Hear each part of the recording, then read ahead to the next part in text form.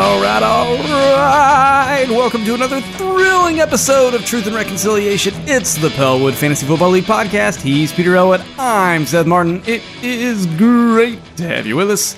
Peter, how are you, sir?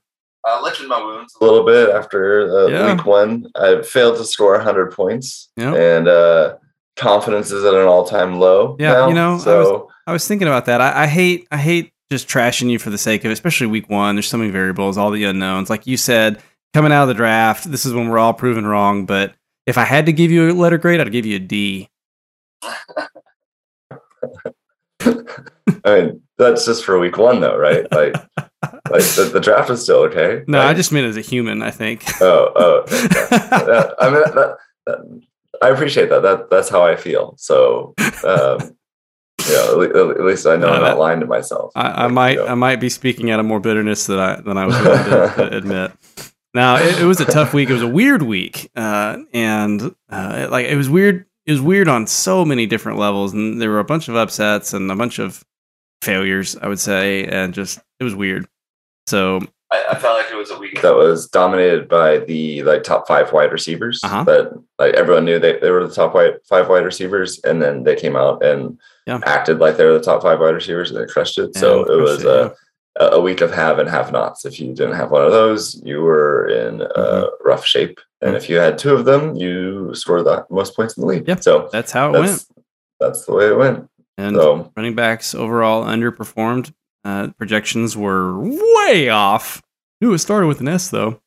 And we can go into head-to-heads and talk about individual performances here in a little bit, but overall, I expect this week to be, I really hope it's a relatively low average score week. We did have some outliers on the other end of the spectrum, however.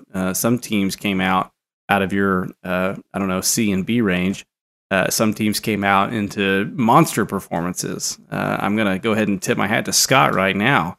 What a week. As well as, of course, Charles, but still, licking wounds from previous losses to him year after year. So, but those were very impressive inside what was otherwise a cold week, I would say. And I am sorry that you did not reach the 100-point mark of shame that we all try to pass each and every week. I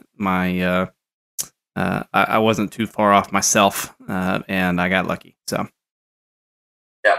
So as we are looking at our wounds and such, we thought it'd be good to bring on a guest with us this week who can join us in our misery. Yeah, he also just barely scathed past that 100-point mark of shame. And at the final hour too. So, ladies and gentlemen, please welcome Chris Chewy Clark, former league MVP and winner, former friend of mine who absolutely trashed me in a certain video, and now a professional acquaintance. Chewy, welcome to the show. I'm glad that I get to join the show for the sole purpose of being just as bad as the 2 of you this week. Well, that's exactly why we had you on the air.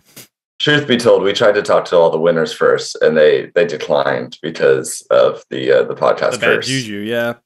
So we were left, just going down the list. You were literally the last choice for this week. But hey, well, I've got nothing to lose. It's only up from here. Yeah, exactly. So, hey, if the podcast reverses your fate, then we want to all be in this together, because we're at the bottom 3 of the league right now, and we're going to try to reverse our fates together here and talk about how bad our teams were. Yeah, excellent. I'm happy to be at Peter's Pander Party. Welcome to Peter's Pander Party. Now, so both of you scored less than 2/3 of your projected score. I mean, y'all were nearly 50 points off each direction. Comment. Chewy, go ahead. Let's talk about. I talked about my team plenty on this. So let's talk about your team. Where do you feel things went wrong in week one for you? Oh, where do I start? Well, first, let me read this statement from Allen Robinson that I'm sure is 100% accurate. He says, all summer when Cooper Kupp and Stafford were having breakfast, I kept trying to join them, but they made me sit by the garbage every time. Then they'd throw scrambled eggs and sausage links at me and chant, "Egg boy, egg boy." I thought it was just them. It was just team bonding, but now I realize that they were laughing at me, not with me. Allen Robinson being egg boy and getting 3 targets on the day is absolutely insane. I know I did this last year with Robert Woods too, banking on the second receiver in a team that's a high volume offense that runs 11 personnel almost all of the time. Surely this guy is going to get some targets. And then no, Matthew Stafford locks on to Cooper Kupp, and Cooper Kupp has a good day, but then Stafford has a pretty miserable fantasy day too. So really the Rams offense and having shares in all of the wrong places really hurt, despite playing a team that started Cam Akers. That's salt in the wound of we had all of the wrong Rams players on our collective teams, and somehow that was worse for me than the guy that got 0 points out of Cam Akers. To make it worse, I had a start-sit decision between Cordero Patterson and the Jets running back that I paid too much for because Brian wanted to bid me up because we were both desperate for running backs. And then you have a timeshare in New York, and then Cordero Patterson looks like he's not 31 years old at all and has his best rushing day in his career. And his 22 points are on my bench. A couple different things go a different way in the start-sit decisions, and I'm not the least efficient manager, then I maybe can squeak out a win and not be on the podcast this week. I think that's probably the tightest summary I can give of every single thing that went wrong. That's quite good. Yeah, no, I don't know what Robinson's snap percentage was, but I just remember watching Twitter freak out because nobody could see him, nobody could find him. Like, where is he in the locker room? Where is the man? He was out there. Yeah, I saw a highlight video of like all his routes, and there were several where he was wide open, but. Stafford was never looking at him. I mean, he had a couple of routes, I think a lot of wide receivers do, where you look at them and it's like, are you even trying? Because they kind of just like jog out there and they just kind of like wander around. And it's like, it doesn't look like crisp, like, are you really giving it all your best here? But he had several where he got out there, made some good cuts, found a hole in the zone or whatever, and was just like camping down, no one within 7 yards of him. And it's the camera's focused solely on Robinson, so you don't know what else is happening with the rest of the play. But it's like, come on, he should have had more than 2 targets. But yeah, Stafford is just totally locked on Kupp, and I haven't heard as much about the breakfast narrative this season as last season. But I guess that must still be going on, and maybe it has even amplified to now the new signing Robinson is just totally out of the Breakfast Club. So. You have to get the avocado toast with Stafford to get the targets. It's just the rules of the game. Maybe he'll learn now this week. But what a sad narrative. Even if it is just strictly pointed hyperbole, there's a lot of pain in that. Egg boy, like that. What a gifted writer. Like, he's expressing some deep emotional hurt in there. Poor guy. I can't describe the depths of pain of having 2 number 2 Rams receivers back-to-back years that you're sure this is going to work. This is going to be great. I'm going to get a great value on this guy. Everyone else in this league is stupid for not paying this to get this guy on their team. And then to watch the target share just be absolutely miserable 2 years in a row. What's happening? I read Peter's first power rankings, and it hurt me. Though I was ranked, I think probably pretty appropriately. His on-brand statement for me was drafts guys at great value that nobody else wants. And I was simultaneously proud. I was like, yeah, that is my strategy.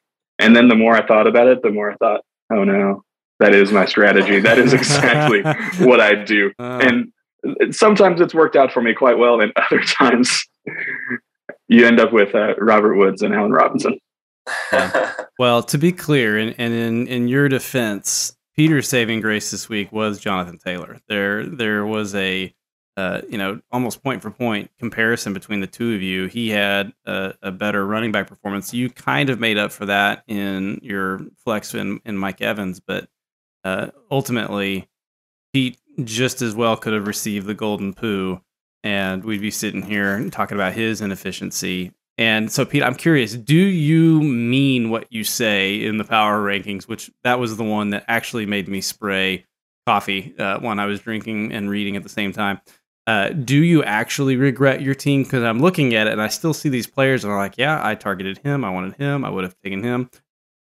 Do you actually regret your team? I don't regret my team. I feel much worse about my team now than I did after the draft.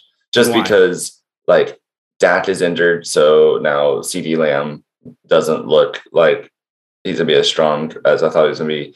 James Robinson came back for Jacksonville and played way more than I thought he would off of an Achilles injury. So now Travis Etienne doesn't look as good as I thought it would be. I liked Isaiah McKenzie, but he like rotated snaps in the slot for Buffalo instead of having the full-time job.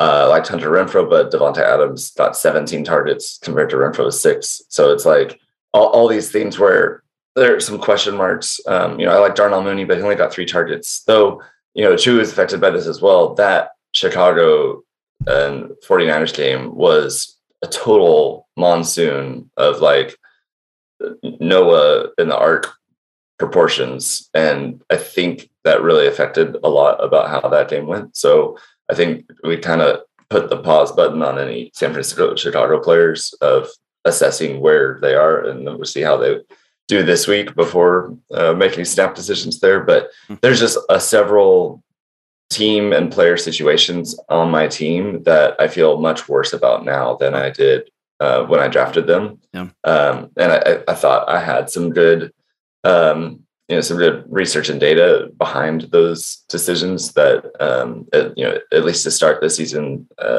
maybe the NFL coaches aren't doing what it looked like they were going to do based on, preseason and off-season decisions and moves. Yeah. So that's a good excuse. I like that. We'll see. Let's go with that. How do you feel about your keeper decision in Kyle Pitts? There was some shenanigans in his. I'm going to go with lack of performance. He did come out of the gate. It looked like it was going to be a strong day for him. He was lit up early on, and then I don't know, started missing the ball. I didn't watch that game. I don't feel any different about Pitts. Still happy with him. Just a inefficient day. So I continue to expect better things there. All right. Yeah. Well, thanks for clarifying your comment. Now, Chewy, you're feeling a little like your strategy, having looked deep into the mirror and come away with a clear truth. And clarity is care. I mean, it's a stinging truth, but at least you can own it and you can stand on it and say, okay, this is my strategy. I did this. So now what do you do? So now I've got a team that really, I think, has lots of depth to it. If I look at benches across the league, I probably have some of the higher projected scores sitting on my bench. So I know that as the season moves on and other teams start to develop, I've got some good trade bait. I've got some guys on my bench that could be decent flex plays on other teams. And maybe I can package a 2-for-1, a couple of guys that are flex plays on my bench that I can move together to grab someone with maybe a little higher upside. I've got to figure out a quarterback situation and hope that one of the 2 quarterbacks on my roster can at least be competitive in somewhat. I think if I can get competitive quarterback play, then surely I'll see some regression to the mean from Allen Robinson, from Terry McLaurin, who had a pretty awful day, but got saved by a touchdown. I think some of those things will start to work out a little bit. I think with Chris Godwin being out, Mike Evans is going to have higher upside in that offense. So I'm not really going to maybe roll over and die after a poor week 1 performance, but I see that there are consistent performers throughout my team, maybe not as high upside, and hopefully my consistency every week will will favor me going down the stretch, and hopefully I won't have too many stinkers where I've got multiple poor performers on my team, and I'll have a few more weeks where everybody's scoring double digits and nobody's really letting me down, and that'll be enough to get by and be competitive every week. I'm going to guarantee that you're going to score more points in week 2 than you did in week 1 right now. That's a podcast guarantee right there for you. There you go. You're welcome. And we're going to be rooting for you because we always root for parity here. So you're going up against a 1-0 Chris Windsor. And so we're always hoping the guys with worst records win, just because we want everyone to be mashed in the middle there. That's right. I'm going to pivot here, and I do want to. Seth mentioned in his introduction. I do want to circle back to Seth's 30 for 30 video of NFL Combine, and Chewy, you made an awesome cameo in that video, but you were absolutely brutal, just totally savage with your commentary about Seth as a manager and really about his desire to go on as a fantasy manager, and like, why does he keep doing this over and over? And just like, I want to know a little bit of, peel back the curtain. Like, was that ad-libbed? Was that, did Seth script that? That was what going through my head of like, man, did Seth know Chewy was going to say this? Like, this is awful. Well, there's really one mistake that Seth made, and that's he asked me to be a cameo in this the very day that he was going to film it. I had a meeting with him for work-related purposes that morning. He says, "Oh, by the way, you want to be in this video?" And I said, "Sure. I'm leaving campus today too." He's like, "Can you do before 1?" And so I said, "Okay, sure." And then he gave me about 30 seconds of here's the idea. We're going to have kind of this combine studio set up, and I want you to talk about it. And I said, "Okay, so what am I doing here? Am I talking trash? Am I putting the screws to you a little bit?" And he says, yeah. Well, I'm trying to, build this arc of I was at the top of the mountain and I came down. I'm like, is that really how it worked? And he says, "Well, yeah. I mean, come on, and I'll do all the self-deprecating. You kind of help me build this, at the top and then coming down narrative." And I said, "Okay, sure." But really, the biggest mistake is you can't put Chris in front of a camera or on a stage and have me ad-lib something unless you expect for something to go off the rails in some regard. I'm the classic fancy youth pastor, as Seth likes to say, that if you put me on stage without a script, I'll eventually toe the line before long. And so we get into the studio, and he puts me next to a character that I've known for a long time, that I've worked with, who is the person in the world that is the best at drawing me off sides. If there is anybody on the face of the planet that can get me to say something absolutely out of pocket, it's Tyler, who's the other guy in the video. And I looked over to Tyler right before Seth says action. I said, "Hey, I just need you to ask me one thing. Just set me up. Ask me for a historical comparison of this athlete to another previous athlete." And he's like, "I don't even know what that means." And I said, "Just go with it, man." and that's the only thing that I had pre-canned, is I wanted to call Seth Brian Hoyer. That was the only thing that I had in my brain beforehand. And the questions just led to the logical conclusion of Seth Martin has underachieved relative to expectation and perception. So how did you feel? Well, as you're like cutting up the video and putting it together, you probably had to watch it like 50 times. Yeah, thank you. No, I felt a lot like I feel right now, like just totally immersed in something I don't want to be in. It's just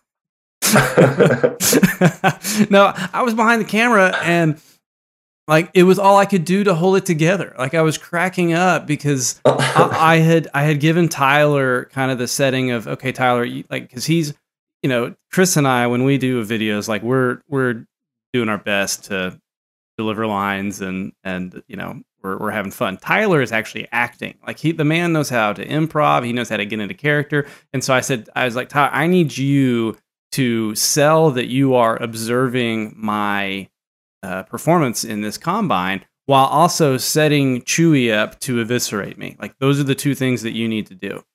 And because we really just want to drive my shame from in the fall, and then we'll rebuild. And the rebuild got lost in translation somewhere for both of them, obviously. And I gave them an inch, and they gladly ran the mile. And I couldn't. I mean, it was really hard not to just start cracking up, especially when Chris looks right at the camera and goes, "Last place," and I was like, "Oh!" like he looked at me, and that was the most personal moment of the video. The rest of it is fun and games, and that was personal. And I was cracking up, and I was trying not to laugh too loudly so I wouldn't be on the mic. And it was a good reminder that our league, while is fun and games, and at the end of the day, we're playing a game based on some, is it a game of skill? Is it a game of chance? Is it who the heck knows? Like last week demonstrates, we're doing our best, but anything can happen. At the end of the day, our league expects more. And that was a good reminder that, man, last place does suck. And you need to shape up. And there's some, there's a little truth in everything, little truth in every humor. There's, sarcasm and gossip. These things are at their foundation hurtful. It's like, if I wanted to, I mean, I set this up, but I could be really hurt right now. like I made this, and wow, this stings a little. So it was good to have a podium turned back around on me here. Pete and I have been managing the podcast for 7 years, and I can edit anything out of this podcast I want. Like, I have full control of what gets said here, but I didn't cut a single thing out of that segment of the video. I just let it roll. I'm like, you know what? This is a good moment to turn it over. So that's all I'm going to say about that. Well, the end result was just high quality, and is a great moment in the video. So I also appreciate the Brian Hoyer comment, because I live in Texas, or sorry, I live in Houston, and I get a lot of, "You look like Brian Hoyer," because of the beard, and he's kind of my body type, and rather I'm kind of his body type, just missing. And it was a slam that Tyler made. If you're not from Houston, you may not get the whole "he's the best player that we've ever signed" that dig at the Texans.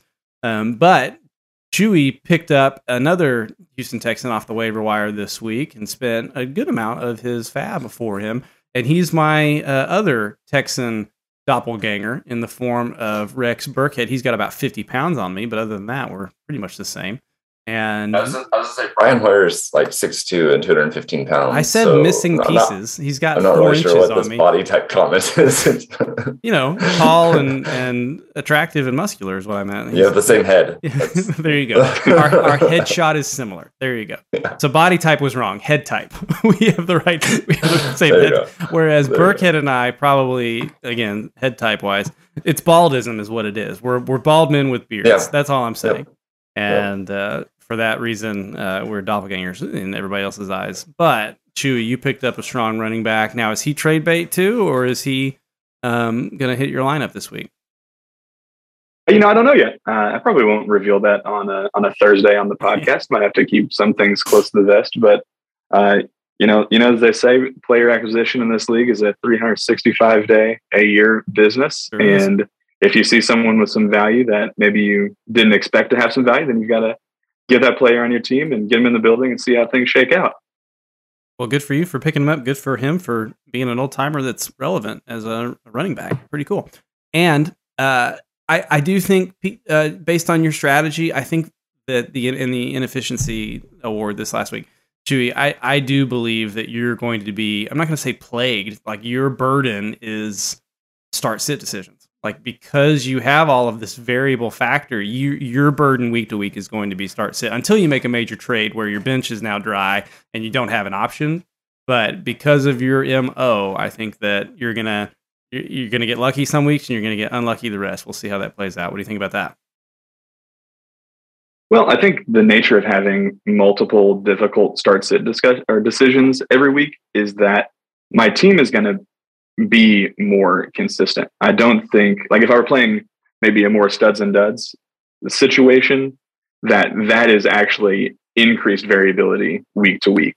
And what happened week 1 for my team, where I've got a more balanced team, I think week 1 is an outlier for a team that's constructed like mine. You would expect a few weeks a season, if my roster were constructed with maybe a more top heavy sort of alignment, you would expect a week where you pop a 102.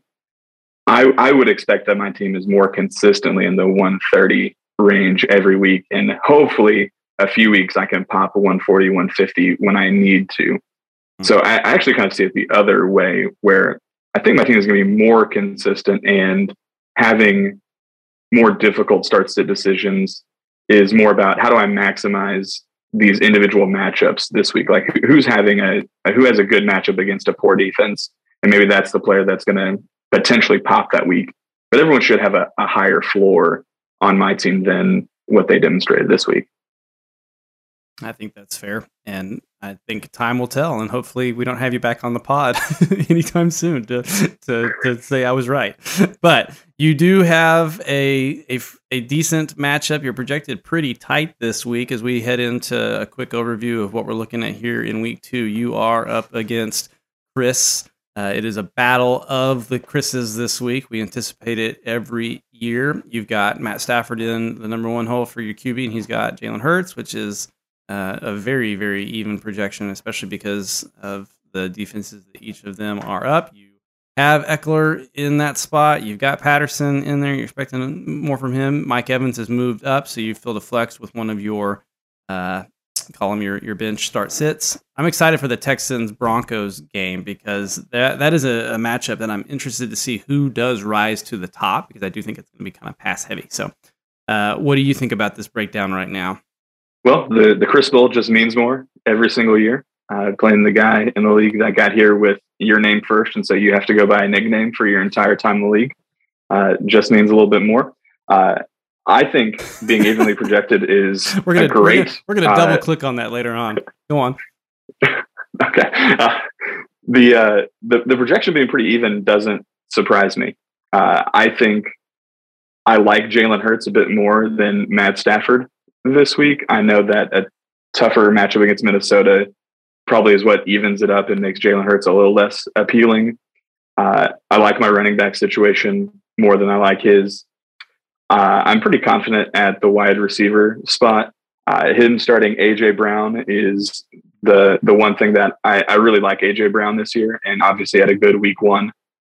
So that's something that if AJ Brown continues to see lots of targets and that stack of Hurts and Brown together, could be something that's difficult to overcome for me. But overall, I think our teams are both pretty strong. I think he's probably a little bit more top heavy than I am, just a bit, and I'm a little bit more balanced of a team, and that's why he's got an even projection. So I'm hoping that his big name guys aren't going to go off this week, and maybe they'll have a more mild performance. Well, for where my money is, I think that you'll definitely regress to the mean from your outlier, and my money on Chewy, Chris. Pete, what say you? I think big question marks for Chris Windsor are going to be injuries to T. Hayden suffered a concussion in week 1. So question if he can play in week 2. And then I don't know if Kittle's going to be back this week or not either. And Chris doesn't have a tight end on his bench yet. So he'll be scraping the waiver wire for a tight end if Kittle can't go. So those would be big factors in this matchup. And it could lead to, overall lower scoring day for Chris and across the league as we see how those injuries shake out. Week 1 across our league, we didn't have very many close matchups. We didn't have anything going in Sunday night or Monday night to really watch for in terms of who got the highest score in the league or who was going to win a particular matchup. Everything was pretty much decided. So hoping as we go into week 2, we get some closer matchups and a little more drama as we go into those primetime games. That always is a lot of fun. All right, Chewy. Well, thank you for joining us on the air this morning, for braving the podcast, and for genuinely understanding that there is no podcast curse. There's no statistics or proofs that back it up. It is strictly lore. It has never had any kind of impact on anybody's fantasy football performance in the history of the podcast. And I feel like we've successfully avoided pandering here, which is great. I hate having that charge on my ledger. And so as I head off, I just want to say, I hate my team. I'm going to lose every game this year. I'm really disappointed that I'm going to have to film a combine video next year. I hope it lives up to Seth's. Good job. Perfect side off, sir. Happy weekend, fellas. Yeah, happy weekend. All right. I think we can be friends again after that. That was a good recovery. All right, Pete, why don't you give us a quick rundown of what the rest of our week 2 matchups are looking like? Yeah, I don't want to get into the individual matchups too much in terms of player by player breakdowns, but you and I are going against each other. Yes, we are. And so one of us is going to be 0-2, as the kids call it. One of us is going to be 0-2, and I hope it's not me. So projection is to be closer. We're decimal points off of each other right now. So that'll one to watch of who's going to be 0-2 there. And then across the rest of the league, we've got Charles and Jared, who both had very strong week 1 performances. They're in the top 3. Charles number 1, Jared number 3 of points scored. Yep. And so they're going against each other. And so one of them will be 2-0. The other one, I think we'll have to come back down to earth a little bit. And if the TNR Bowl weren't a thing this week, I think that might be my game of the week. But since, this is our podium on our platform, obviously. Yeah. And then Scott and Jared Fleming also are 1-0 and going against each other. And so it's good to see that we will have 2 teams that are 2-0, but we'll also get at least a little bit more equal spread across. And then everyone else could theoretically we could have 2 2-0 teams, 1 0-2 team. Everywhere else we could have teams that are 1-1. So we'll be looking for that. Right now, the rest of the matchups are not that close in terms of projection. Derek is favored over Michael. Brian's favored over Brock. And so there's pretty big difference in those. Just scanning quickly to see if anyone has any, empty spots. Yep. And I don't see any. So it looks like that's where things sit right now. Yep. So that could change as we head into the weekend, and some guys start to pay attention to the team and be like, oh, I need to swap out my defense or whatever, and did a better defense in there. So that could happen. But it'll be, I think what we learned in week 1 is we don't know quite as much as we thought we knew. And so I think these, even with the projections, may not be something we can totally rely on at this point. And they'll probably get better as the season goes on. But right now, still anyone's ball game, even when you're a 12-point underdog. That is the case. And you mentioned something earlier this week that I want to touch on right as we're landing this plane, and that is Derek's high score and yet bad scheduling. Is he branded? Is it stuck? What does he have to do to shake this? As the keeper of the schedule. It's 1 week, right? So it had 1 week, but it was definitely some flashbacks to, I just remember how bad 2020 was for him, where he kept putting up consistently good scores and being bested. I did think it funny when I went back and looked at 2020 and the game log, he had never faced the guy who scored the most points in a week that season, which shocked me because he had so many points against him, and it happened so often that he was had a good score and lost anyway. Well, that's what made it so bad, was that he had a great score and then some anomaly. Like it wasn't the top score of the week. It was just a fluke that he lost to the second highest score. Like I think that made it worse. And the really hard part about having those, big scores is that it's like, you don't know if you're going to get another one like that. I mean, for him, Mahomes scored 40. That could happen again. Sure. Travis Kelce scored 26. That could happen again. But, Antonio Gibson scored 20. His kicker scored 18. Right. You don't know if you're going to get those performances again. You don't know, was this my week to score a bunch of points? And I didn't win the top score of the week. I didn't, did a win in the win-loss column. So you never know. Sometimes when the timing doesn't line up, that can be really frustrating, because next week he might score 115 and he'll lose to someone who scores 120, and it's like, if I could only swap those weeks, but you can't do it. That's the way the cookie crumbles. That's the way the friggin' cookie crumbles, ladies and gentlemen. You heard it right here. It's the greatest fantasy football league in the world, and this is its podcast. He's Peter Elwood. I'm Seth Martin. Thanks for tuning in. Good night.